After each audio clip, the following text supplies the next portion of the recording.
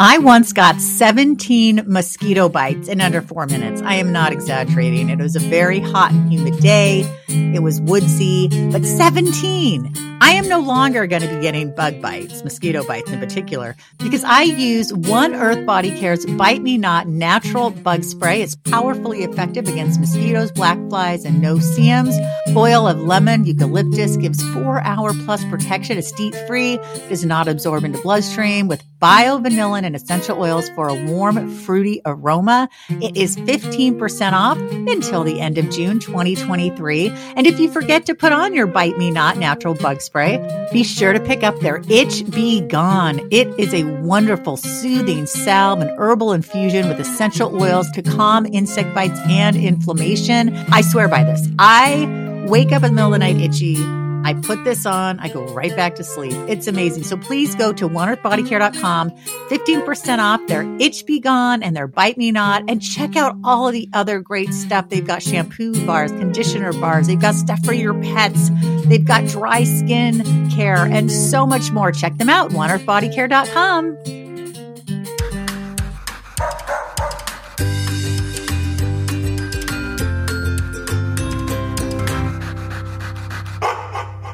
Does your dog do? Well, joining us today to answer this question and to talk about her fantastic book that blew me away is E.B. Bartels, Good Grief on Loving Pets Here and Hereafter. E.B. Bartels is a nonfiction writer, a former Newtonville Books bookseller, and a Grub Street instructor with an MFA from Columbia University. She is the author of Good Grief on Loving Pets Here and Hereafter, a narrative nonfiction book about loving and losing animals, and her essays and interviews have appeared in Salon, Slate, WBUR, Literary Hub, Catapult, Electric Literature, The Believer, and The Rumpus, among others. E.B. lives in Massachusetts with her husband, Richie, and their many, many pets. E.B., does your dog do? Well, what Seymour likes to do, who is our little Chihuahua pit bull mix, is he will not touch my shoes or Richie, my husband's shoes, but whenever we have a visitor, he will grab one of their shoes and carry it around the house. Like, he's so excited that they're here. So I don't know why he does that, but he's always been like that. Okay. First of all, I'm a pit bull fanatic. As a matter of fact, today is my Pitty's birthday. Blue is 8 today. And I'm feeling a lot of sadness because I don't want him to get any older. I just want it to, can we just stay this way? And in this book, you talk about all the different ways people grieve for pets, as well as the experiences you had growing up with pets.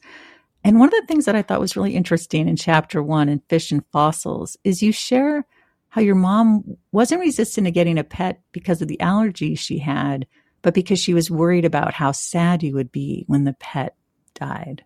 Talk to us about this. Yeah, so that was something I didn't realize until I was significantly older. And it makes sense. My mom has always been very protective of me, and I'm her only child. And, you know, she's always worried, doesn't want me to, you know, feel hurt if at all possible, which I understand completely. But having a pet, in my opinion, as someone who's now had many, many pets, is such an enriching and special and wonderful experience that it by far outweighs the really sad, awful part at the end, which I think is the reason why, like, by far, I mean, I interviewed dozens and dozens of pet owners for this book. And I think maybe 2 people I spoke with, you know, said, I can never have another dog after that loss, and actually stuck with it. Most people, including my own husband, who when we first met, he was like, I can never have another dog. Like, he had just had to put down his childhood dog. He was like, I can't ever do it again. And, you know, it took him almost 10 years, but now he and Seymour are best friends. And, you know, he's so happy to have another dog. But it takes everyone time to get over that loss. But I think that so many people are what I call repeat offenders, you know, who have more than one dog in their life, more than one cat, more than one, any type of pet, really, because the good really outweighs the hard stuff. Yeah, that's so true. And you loved this fish. You would sit at the counter for hours and hours and look at the fish. And I can relate. I know a hamster is different. They're more active, but my mom would not let us get a dog. And it was a miracle she let us get a hamster, Rascal. And we foolishly taught him to climb the stairs. So he would escape all the time. Anyway, he lived 3.5 years, supposed to live a year. 3.5 years this hamster lived. And I was just enamored with him. He wasn't a dog, but it was being that I took care of and loved. So talk to us about watching your fish. Yeah, well, I mean, I know you said your hamster wasn't a dog, but a lot of people have often asked me, do people grieve differently based on the type of animal, or do you feel more sorrow when a dog dies versus a hamster, or, a cat over a fish? And in my experience personally, and also in talking to so many people, is that it doesn't matter the type of pet. What matters is the connection you have with that pet. And so for some people, they build up a stronger connection because the pet lives for my grandfather had a Yorkie, Samantha, who lived for 17 years. Like, that's such a long time, decades. So of course they were really close. But, I really love my fish because they were the first pet that I really could call my own, that we had in our home. Like, I had all these awesome classroom pets at my elementary school, but these fish were mine. And I was so proud and excited to clean their tank. Like, there are all these photos of me as like a little kid standing on stools, like washing out the fish tank, like really excited to do like a pretty gross mundane thing. And, I was really upset when they died because, it was my first experience with losing a pet that was really mine.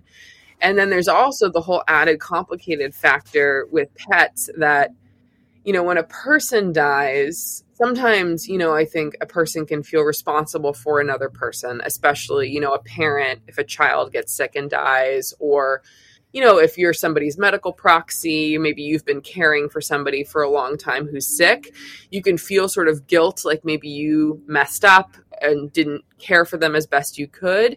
But often I think people think of other people as more their own autonomous beings. So when they die, it's a little bit more, that happened and I didn't necessarily do something to cause it. But I think because pets, legally pets are our property, people feel a lot of responsibility, and pets don't grow up and go to college, right? So they always, thank goodness.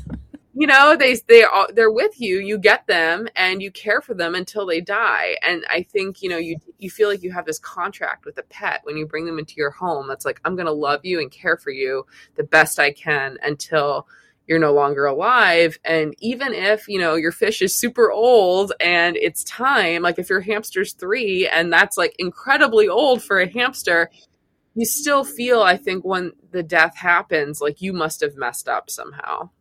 Yeah, it was really hard because I also knew I was never going to get another pet. Like, it was such a fluke that my mom said yes. And that, I don't mean that to sound callous, like I didn't deeply love Rascal, but there was that. This is the end of this experience in this house growing up. A psychologist I spoke to pointed out the fact that because pets live for shorter windows of time, they often mark really specific eras in our life. So there's an expression that it's you live an 8-dog life, basically, where it's you have 8 dogs who live for 10 years each. And that's the span of your life approximately. And I think though that's really true, right? Because when I think back on my childhood, sometimes I'll be like, oh yeah, the Kiki years when that bird was alive, or, oh, that was when Gus was around, and it's a very specific window of time. And so when a pet dies, I think often you're both mourning the actual animal who you love and had a relationship with, but you're also sort of mourning that part of your life. Right. And I interviewed some parents, who talked about getting dogs, for example, because their kids beg for dogs, and then the kids go off to college, and the dogs usually like in my case too, we got my dog Gus when I was 10, and then he died when I was in college, which is a pretty standard thing. So then it's parents are mourning both their kids growing up and leaving the house, and also the end of this dog was the last relic from their kids' childhood, and now the dog is gone too. So it's mourning all these different pieces that have changed. Yeah, I was so impressed in the book how many researchers you talked to. In the first chapter of Fish and Fossils, we learn a lot about mummification. What did you find most fascinating about this in the research? Well, for me, the thing I found most fascinating was just how old so many of these pet memorial rituals are. When I spoke with people, I mentioned what I was writing my book about. A lot of people were like, oh, of course, more people are having pets instead of having kids. Obviously, pets fill a larger space in our lives now. You know, people have more disposable income and more resources to have pets than they did, you know, in the Great Depression. So yeah, obviously people would be like burying their pets in pet cemeteries now and stuff. And I was always really quick to say, no, I'm reading about so many rituals that are thousands and thousands of years old. So the mummification is probably the most well-known example, that in ancient Egypt, you know, there are different kinds of animal mummies. And I write about this in the book. Sometimes they were sort of sacrificial offerings to the gods. But often they could be pets and just like animals that people wanted to be part of their life in the afterlife. So they were mummified and put in the, you know, the tomb right alongside their body. And they were like, great, my dog will be with me in the next life. And I really also loved reading about, like, there are all these ancient dog cemeteries, often specifically above the Arctic Circle, with these indigenous cultures who rely really heavily on dogs, like for sled dogs, for hunting, that, you know, they literally could not survive without their dogs helping them. And, you know, archaeologists have found these beautiful cemeteries and, you know, dogs buried with bones in their mouths or with collars, and clearly buried with intention and love, because, you know, these animals were such a big part of people's lives. So I always say that pretty much people have been grieving pets for as long as they've had pets. Yeah, that is so true. Now, in chapter 2, Birds and Bonding, I like this. You wrote, quote, Mom should have known the fish were nice, but they weren't enough. So she let you get a bird named Kiki. Tell us a little about Kiki and what it meant for you to have him. Oh, well, Kiki was great. He was like a Gloucester finch, Gloucester canary. And so, you know, he was this yellowy brown, and he really had a distinctive personality in a way that, no offense to the fish, or it was harder for me to discern with the fish. If you spend a lot of time with fish, and my husband Richie has kept fish as long as I've known him, you know, their fish definitely have personalities too. But Kiki was such a character. Like, he loved broccoli, and we would put like a piece in his cage, and he would pick all the little like florets or whatever they're called off, and, you know, leave the stem. And he was also very skittish. Like, he didn't like to, I had this dream that he was going to like sit on my shoulder and walk around the house. And he was like, not into that at all. But, you know, it was really cool to then have this much more animate and engaged pet that I felt like he like noticed when I came into the room. Sometimes he wasn't when I came into the room, but he was like aware of my presence. And, Kiki also, for a bird, lived a pretty long time. And so, again, like thinking about like the Kiki years, like that was a significant chunk of my childhood. And I remember doing things like, you know, throwing birthday parties for him because, you know, he lived long enough that he could have many birthday parties. And, you know, I grew up knowing, okay, my parents love me and they show love by throwing me a birthday party every year. So I love Kiki, so I'm going to throw him a birthday party every year. So I feel like having a pet as a kid that lives for multiple years, you know, over a longer span of time, you understand, you know, better, at least I feel like what a commitment having a pet is too. Like, they're not disposable. They live for, you know, a long time. You have to figure out their care. I remember my dad, was working with a company that he had to go do business in Paris for 6 weeks one summer. And so my mom and I got to live with him in Paris, which was really cool.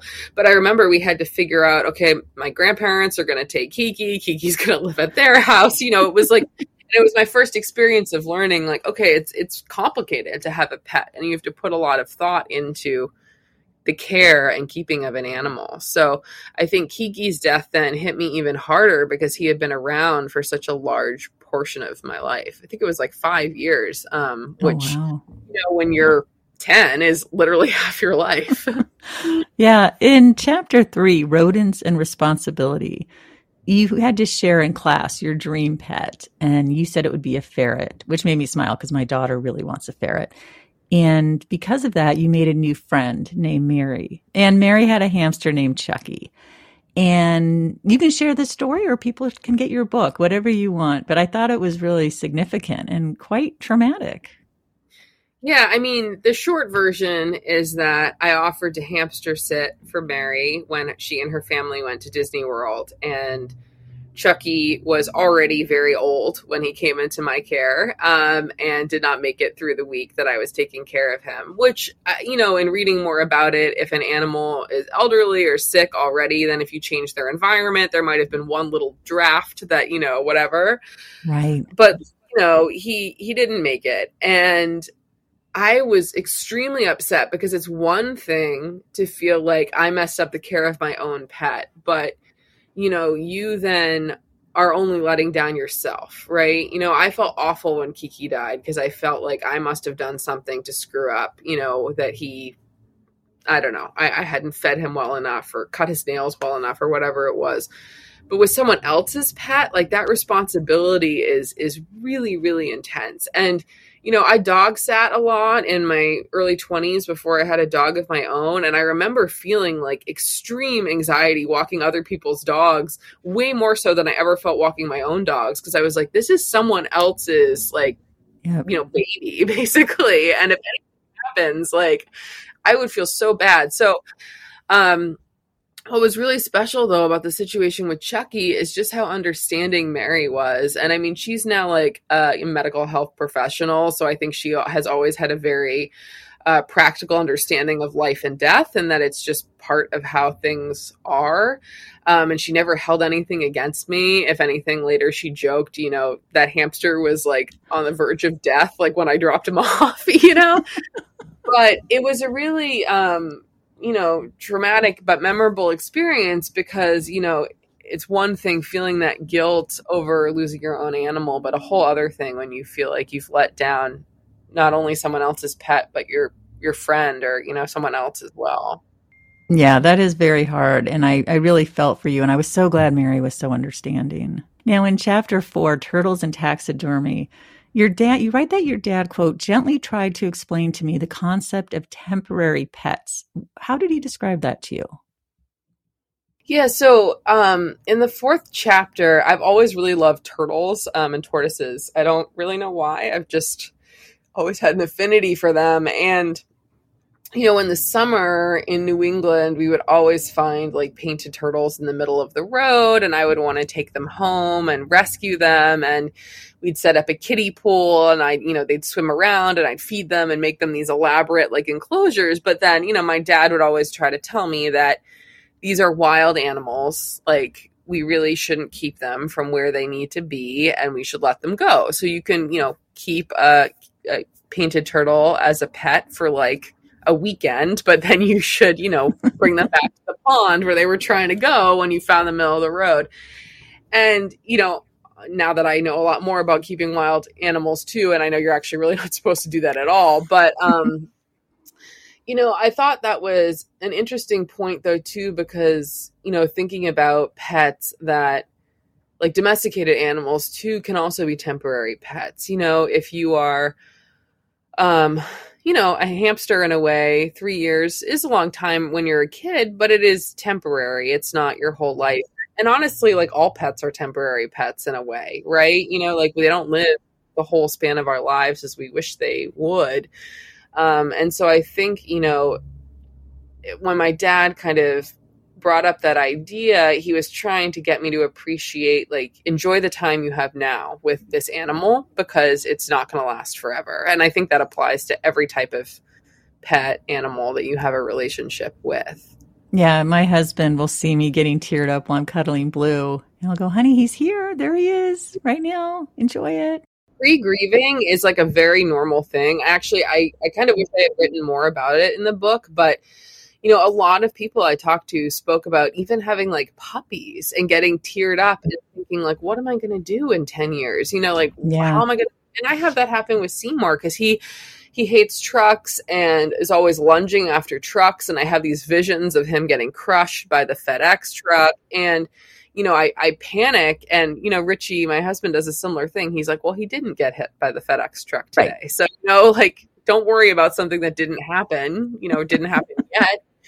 But yeah, and it's a normal thing because I think human brains are always trying to prepare and brace yourself for the worst. So by crying ahead of time. You're like, maybe Blue's death will be less sad if I've already grieved him a bit before. But honestly, it's going to just be as sad no matter what. It's going to be devastating, which is why I'm going, after this interview, I'm going to go and get some birthday hats because it is his birthday today. And, we got to celebrate.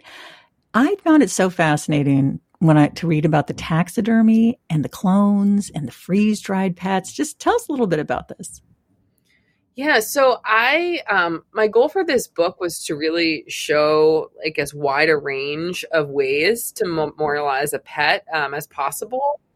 And in particular, I was really interested in the ways that or things you can do to memorialize an animal that you cannot do for a person.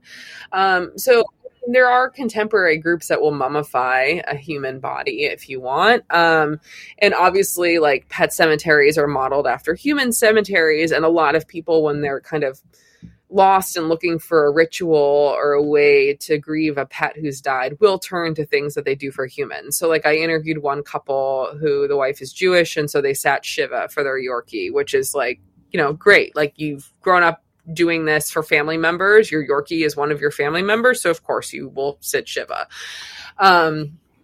But I found that it was really interesting to talk to people who did things that, I mean, at least as far as I know, you cannot legally like taxidermy your grandmother. But, it was interesting because, again, like going back to what I said, like, pets are property. So you are allowed to kind of do things with their bodies that you legally cannot do with a human body.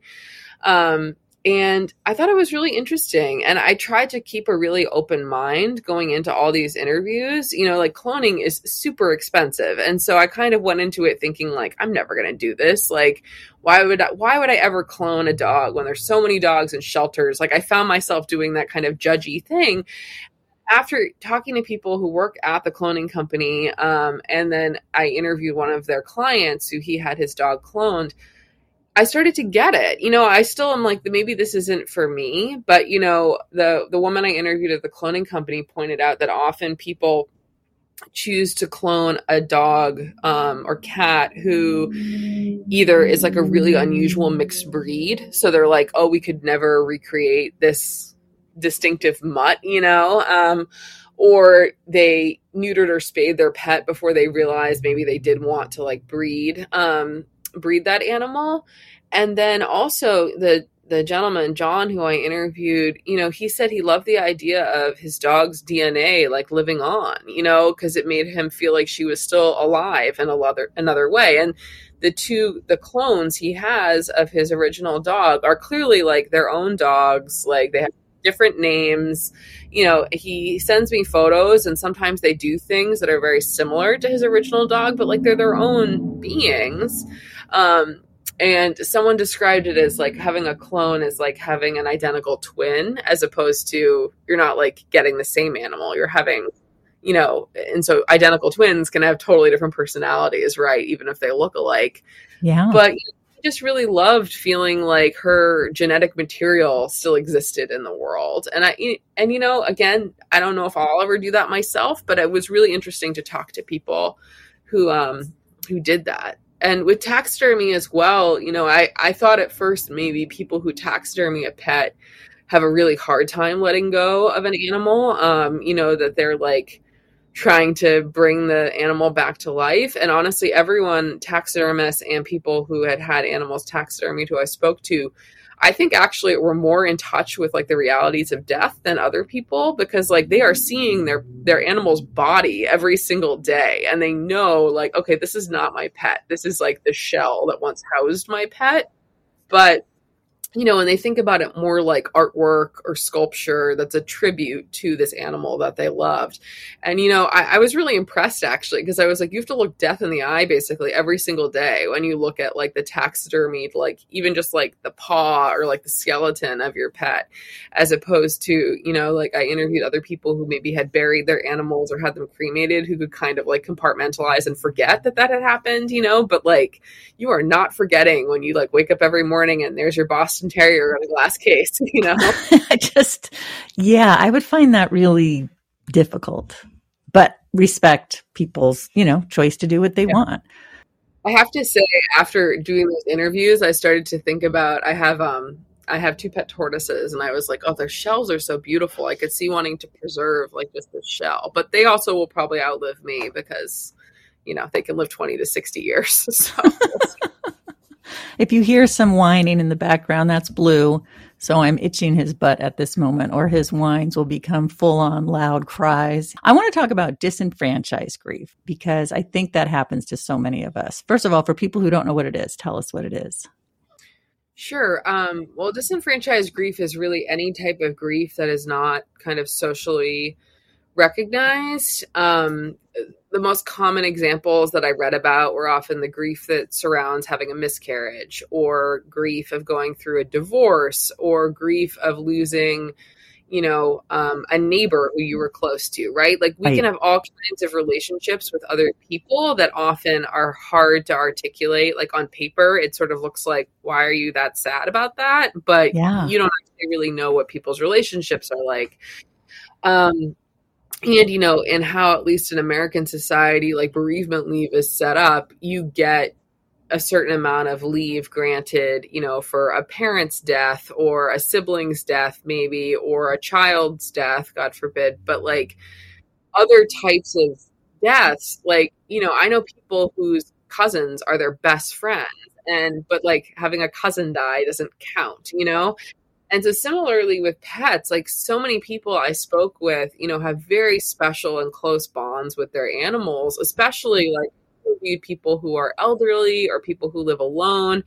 And often like their animals are their lifeline into, the world. And otherwise they would just be so isolated. And yet often people have a really hard time talking about their feelings, when a pet dies, because you're not really sure how people are going to react. And sometimes you can have people who are really understanding who, say, oh my gosh, like, I'm so sorry you're going through that. When my dog died, I had to miss a week of work because I was just so devastated, But then you can also have people who say like, oh, like, well, there are lots of pit bulls in shelters. Can't you just go get another one? Who don't really understand like, well, yeah, you can go get another pit bull, but it's not going to be Blue, right? Exactly. And there are two stories that I learned when I was researching this book, which I just thought kind of sums it up nicely, which is one person I spoke with, mentioned that her parents had to euthanize her childhood cat. So she went to her boss and was like, I'd like to skip work tomorrow so I can go back to be with my parents while we all go and put a pat down together. And the boss was like, well, all right, I guess you can use your time off for that, but it's really inappropriate that you asked. And he was like, that is horrible. So upset. Like she was already upset about her cat, right? And then this is on top of it. And so obviously I can see, why would you want to talk about being sad about your childhood cat dying with anyone if you could get that reaction? Just pretend, oh, I have a cold, and don't tell somebody why you're missing work. Meanwhile, though, another woman I interviewed who she's, I believe, from South Dakota originally, but had gone to college in Boston, was living out in Boston, newly graduated, like 21, 22, totally broke, found out her parents back in South Dakota had to put down her childhood cat. And she really wanted to fly home to be with them for it, but couldn't afford it. Happened to mention this offhand to her boss, and he transferred all his airline miles to her. Just like, and she said she didn't even think he was like a big pet person. He just like got that this was important and just like gave her the means to fly home to be with her family for it. That's awesome. So like it's really hard because you don't really know how people are going to react, and that's what makes that type of grief disenfranchised, because it really makes you feel isolated while you're going through it because you don't know what people are going to say or do. I mean, honestly, people are often terrible about reacting to death. Oh, they're horrible. And I don't think I may have shared this story. I'm not sure, so I'll keep it brief. But a month after my mom died, this was in 95 and I was in my 20s. There was this guy that I kind of casually knew from the gym, and he saw me and I looked really bummed out. He's like, oh, what's wrong? And I'm like, oh, well, my mom died. He goes, wasn't that like a month ago? I was like, yeah. And he's like, well, you should be over it by now. Number one, you don't get over it. You get used to it. I'm still not over it. Mm-hmm. Yeah. But like, and it's funny because I would say like people often have the best reactions to parents dying because that's maybe the most relatable type of death that a lot of people go through. But yeah, I think Americans in general are like, we have a very death phobic culture. And so I think often when people say like, shouldn't you be over it already? It's them expressing their own fears or weird baggage surrounding, anxiety and grief over death. Yeah. Or they're just parroting back something someone said to them once, and I think though, if you're supposed to get over the death of your mother in a month, then people think, okay, you get maybe like 24 hours to get over your dog dying. Like, you could have had that dog for 15 years. Like, that's a long time, So, yeah. And like, I would have expected, if a parent loses a child, people to be more understanding. Oh, God, I hope so. I interviewed some therapists who said, absolutely not. People say like, oh, well, you can just have another one. Right. Which is like so awful. But I think, people often ask me like, what do you do or say when someone has lost a pet? And my advice is, think about what you would do if they lost a person that they love, which, I mean, I guess for some people is to say something crass and awful, but well, I like to think it's like, okay, send a sympathy note, maybe bring a meal over, or if you don't live nearby, send like a gift card, so they can go get takeout at a restaurant or order delivery so they don't have to worry about cooking when they're sad, or, send flowers or make a donation in your friend or like the pet's name, which can be a really nice thing to do. Like find, if for example, our dog Seymour came from the Animal Rescue League of Boston. So like you could make a donation in Seymour's memory to the Animal Rescue League, and I think those are all really kind things to do when anybody's grieving any type of loved one, whether it's a person or an animal. And I think just sending a card really, it makes a lot. An email, a note, a text, even just, makes a big difference. And it makes people feel validated, like they, are not grieving in vain, I guess. And even one of my best friends from growing up, she grew up with a cat, but the cat was very much her sister's cat. And she's never really gotten like the whole pet thing. But she said that reading my book, she's like, I understand it now. She's like, I don't really get pets. Like, I don't really want pets, but she's like, I get that it's the same kind of grief that like, people feel for all kinds of reasons. Once you have had a wonderful dog, a life without one is a life diminished. That's a quote by author Dean Koontz, and I couldn't agree more. I want my wonderful dogs to live as long as possible, and what they eat plays a huge role in their health and longevity. Kibble is full of seed oils that wreak havoc on our dog's health. They damage their microbiome, which affects digestion, oral health, their skin and coat, and more. And that's why I feed my dog Benji Yum Woof. Their air-dried food is GMO-free and has an inflammation-reducing recipe with omega-3 and coconut oil. It's all the benefits of fresh food without the fridge, carbs, fillers, seed oils, and other inflammatory ingredients you see in other brands.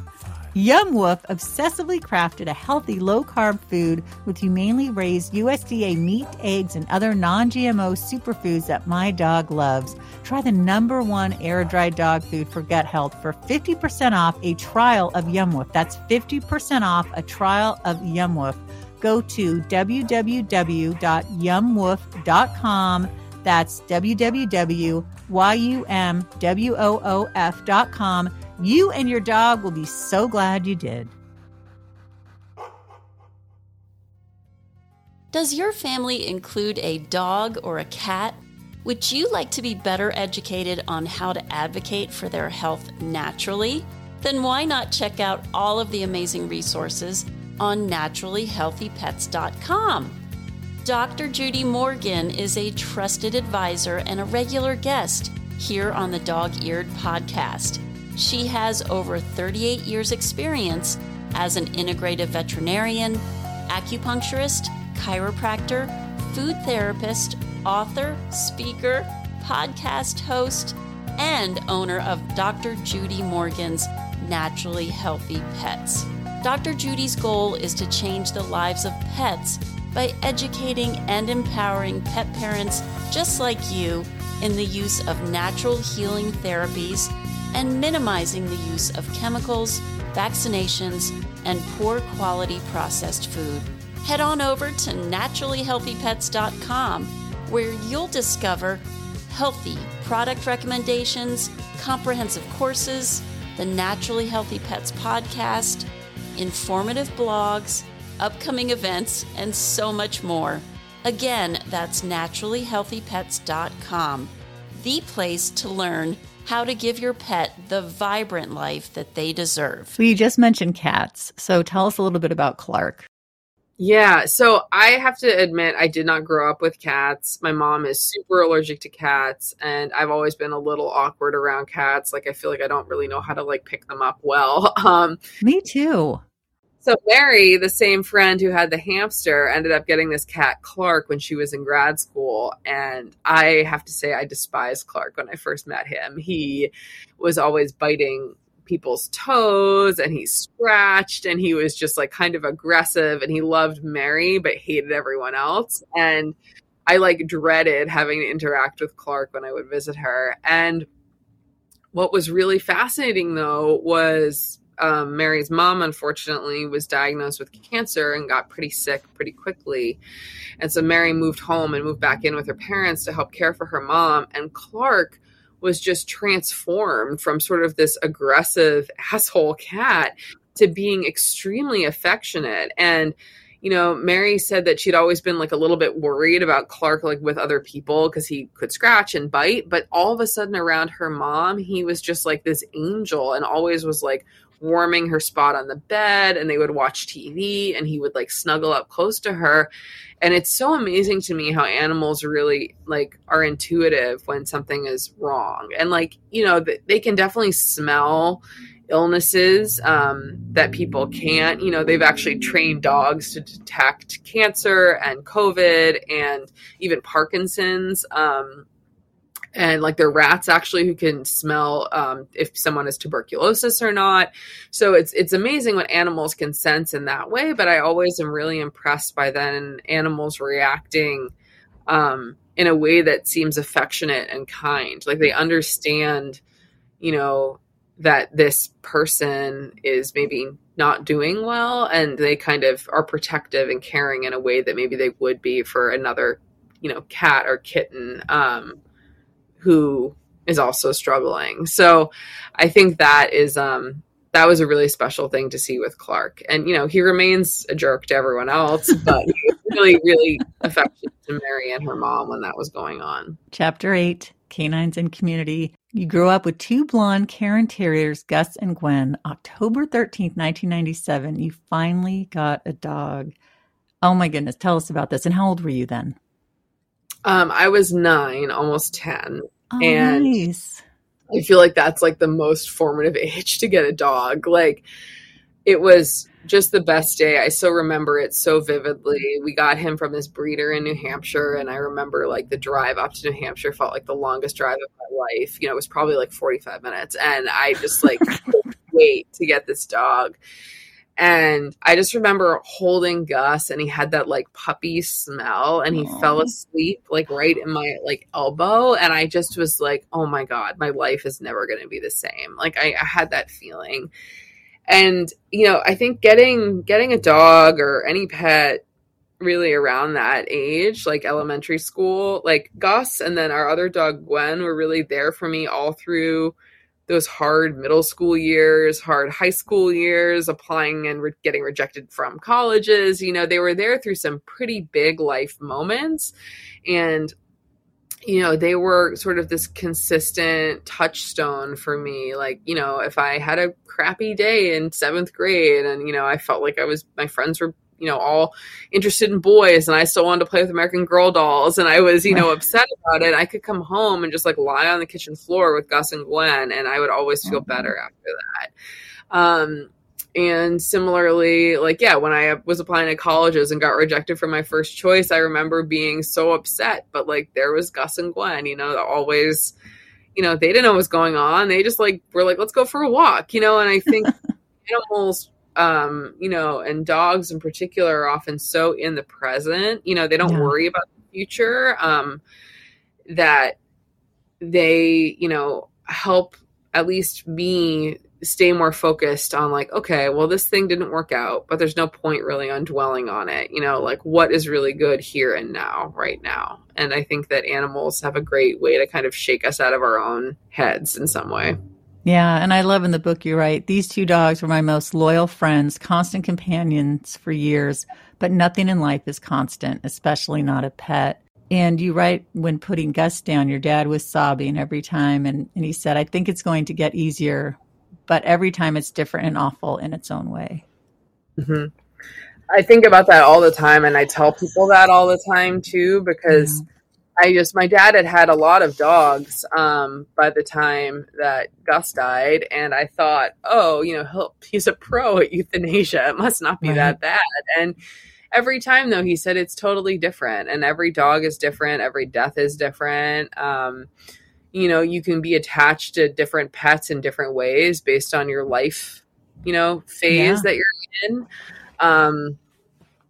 Like I'm thinking again about my grandfather and the Yorkie he had, when both my mom and aunt went off to college, it was kind of him and this little dog, and he started bringing her to work with him every day. And that was like then this whole special relationship they had that was just the two of them, like driving to and from the office. And she would sit, my grandfather owns an insurance agency, and she would sit in the front window and like bark at customers. And that was like a very special thing that they had together that, if Samantha had been part of his life 20 years earlier, he may have been too busy working other jobs to have had that with her. Or if he was older, maybe he would have been retired and it would have been different. But I mean, it's actually not true. My grandfather is almost 90 and is still not retired. Oh my goodness. Wow. Oh yeah. That's incredible. Credit dogs keeping him young. But I think that, every death is different. And, I thought for a while when I was younger, oh, it's like a callus you build up that you're like, okay, I'm an expert now at grieving pets. And,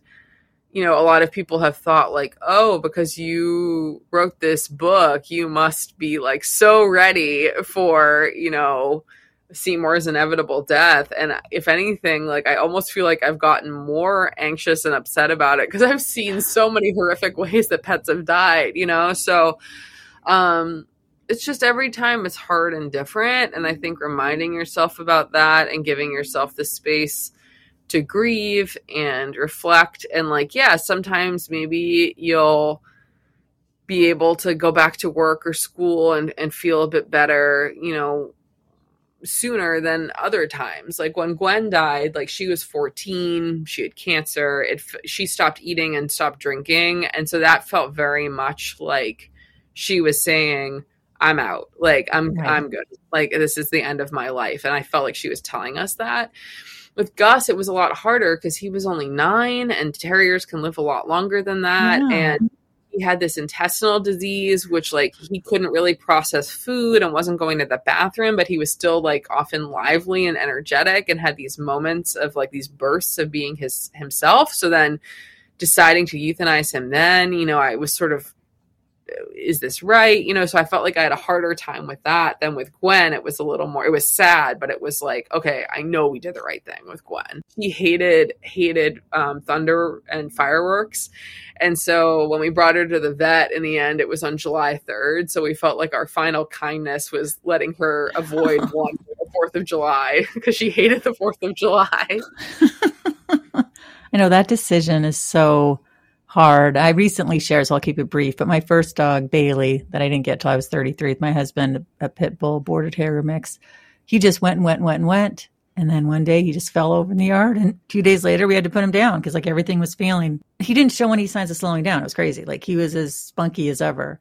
And then our beloved Bobo, German Shepherd, Irish setter. Oh my gosh, what a beautiful, sweet dog. He reminds me a lot of Blue, his personality. He was slowing down. He got to 15 and he was a big dog, but I thought he had more in him. But then one day he fell down the stairs and, but then he'd be peppy. Right. But my husband's like, better, a little too soon than too late in his eyes. It's so hard though.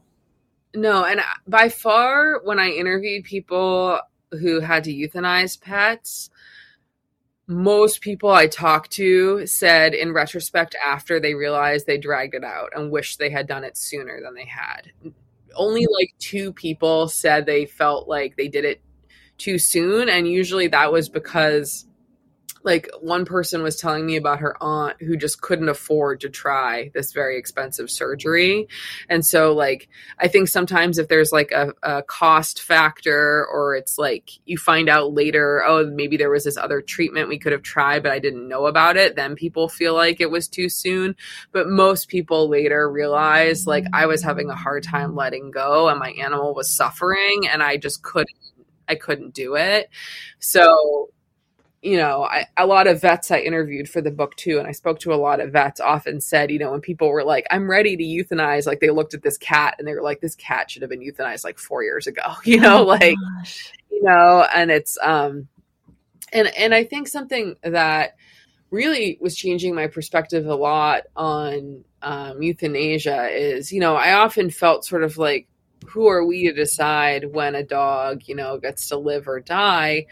But every single vet I spoke with said, you know, euthanasia, like it comes from the Greek meaning a good death. And it's really a gift that we can give. Like, you know, if like Gwen had all these tumors and they were on her lungs, and like if we hadn't put her down, eventually the tumors would have suffocated her to death. And that is like a horrific, painful way to die.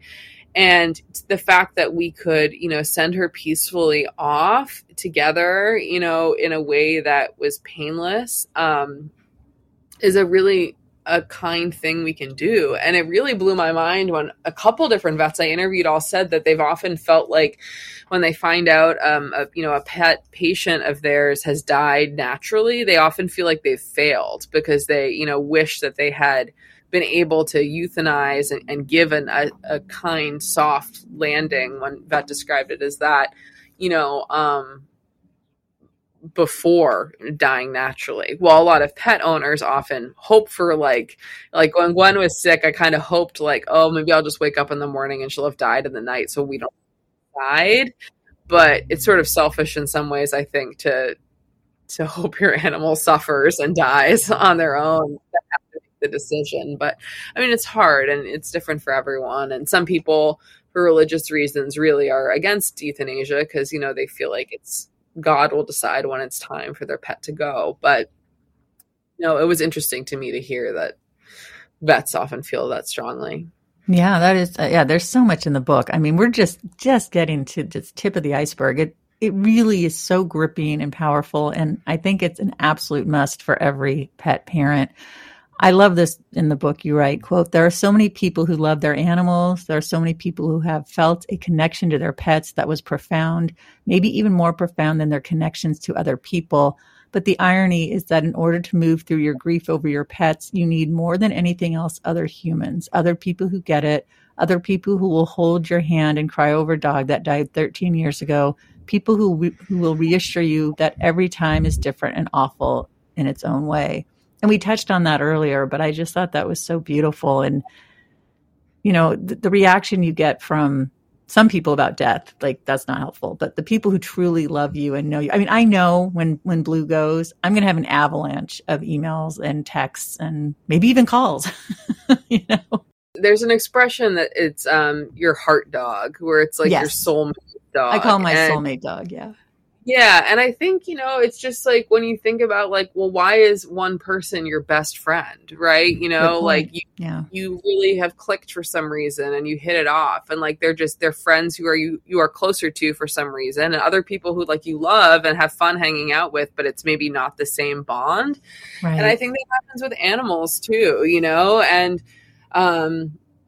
sometimes I think it can be based on sort of maybe who brought the dog home from the shelter, or if, you know, my friend Annie Hartnett, who's a great author who writes about animals a lot in her novels, you know, her dog Harvey was like her heart dog, and they went everywhere together, and like, you know, she brought him to her office every single day with her. And so everyone she worked with loved him too. And she also, you know, is a writer and was working from home, and he slept under her desk. And like, she lost it when he died. She had a really, really hard time and ended up, you know, adopting another border collie, which later she said she felt like it was too soon. She felt like she didn't give herself enough time to process Harvey's death before bringing Willie into life.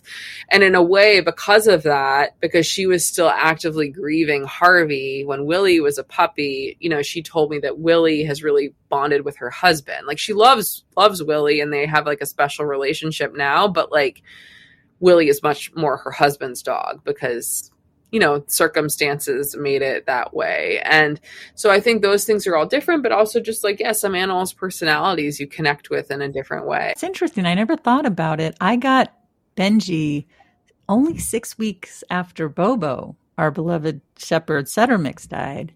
And my husband was like, I'm not ready at all. Bobo was his blue.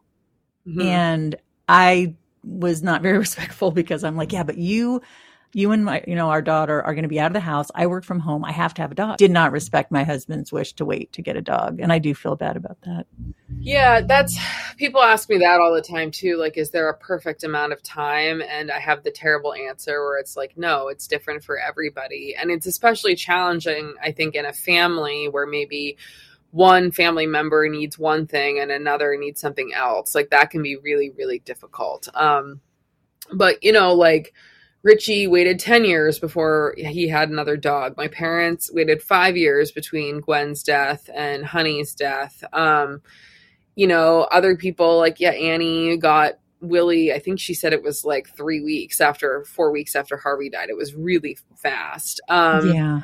Sometimes that works for people and sometimes it doesn't. So I think just trying to listen to yourself, and I think trying not to rush into things, because I did talk to people who told me they felt like they resented like the new pet because they constantly were comparing them to like, oh, well, you know, Gus never would have done this, or Gwen always did this, and like the new dog was just trying to be themselves, and you're like holding them up to this, you know, candle. So I often recommend, like, if you're not sure if you're ready yet, I know a lot of people who have volunteered at shelters, so it's like you can go and you can get that fix of like walking dogs and being with animals, but maybe if you're not quite ready yet to bring another, you know, pet into your life full time, that's a nice thing. You can dog sit, you can cat sit for people. You can even just, you know, go for walks with, like, you know, my neighbors, 2 of them, they're really good friends. They always walk their dogs together in the morning. And when one neighbor, her dog died, she still went, you know, on the walks each morning, even though her dog wasn't with her anymore. And so I think, you know, giving yourself space where you can be with animals but aren't necessarily like committing yet can help you figure out like if you're ready or not. So there's that need, you know, volunteers to walk dogs. So yeah, I do want to foster, and I think that for me would be something great, except he's like the first smushy pitty that sits on your lap and won't move. You're going to be like, okay, we're going to keep him. And then you'll get have like 55 dogs. But that's something that I'm thinking about. E.B., was there anything that you wanted to add today? I've had such a wonderful time speaking with you. And like I said, people have got to get your book, Good Grief, on Loving Pets Here and Hereafter. I mean, the research, the study, everything, it's so impressive. And you are an incredible writer. You have a gift. Absolutely beautiful. Thank you, Lisa. I think the only other thing I'd want to say is I know sometimes people are hesitant to read my book because they're worried it's going to just be a real downer. And I've gotten feedback from people saying that they actually were surprised at how funny it is. And yes. I hope that people can find the humor in it, because for me, as someone who loves animals so much, like, it's sort of absurd, right? It's like no one's putting a gun to your head and saying like, you have to fall in love with this puppy and it will ruin your life in 10 to 15 years when this dog dies. Like, no one's forcing you to do that. I mean, I will say I interviewed many parents who said basically they felt like their kids pressured them into getting pets, that then they like lost it when those animals died. But you know, to me, it's sort of humorous, because it's like, why are we putting ourselves through this totally voluntary thing that ends up being really upsetting? But like having pets, like, and they make me laugh. And, you know, like I mentioned this in the book, there was one time where I was writing a really sad part. I think it was about euthanizing Gus, and Seymour came running into the room, like shaking a squeaky toy. Like clearly he was sick of me being on the computer, and he like spun around and threw it up on my desk, and it landed on my laptop. And I was just like, this is so absurd. Like, I love it, you know? And that's what I think having animals makes you more present and makes you appreciate like the small things and find humor in situations. So I hope people know that like my book isn't just a downer about pets dying. Not at all. But it's also about the joy of having pets. So. Yeah, it's absolutely fantastic. I couldn't put it down. EB, tell us all the ways we can find your fantastic book and any other information about you. Well, if you'd like more information about me, you can visit my website at www.ebbartels.com. My book is available wherever books are sold, so you can find it on the HarperCollins website. You can find it on Barnes & Noble, bookshop.org, Amazon. You can order it from your favorite local independent bookstore, which is my favorite way to get books. And you can also follow my Good Grief Instagram account, which is Good Grief Pets Book on Instagram. And every Tuesday I post a Pet Tribute Tuesday. So a different animal who's passed away, and people have been sending me little obituaries and memories and photos. So if you have a pet memorial tribute that you'd like to share, I've also been posting Alive Pet Thursdays to celebrate animals who are still with us as well. So if you have any pets you'd like to share, you can send them to Good Grief Pets Book on Instagram. Oh my gosh. Okay. I love that. That is brilliant. All right. Well, everybody keep coming back to Dog Eared. And while you're here, check out Health Power and be sure to check out my sponsors as well. I use the products. I washed Benji the other day with the One Earth Body Care shampoo bar, which was great.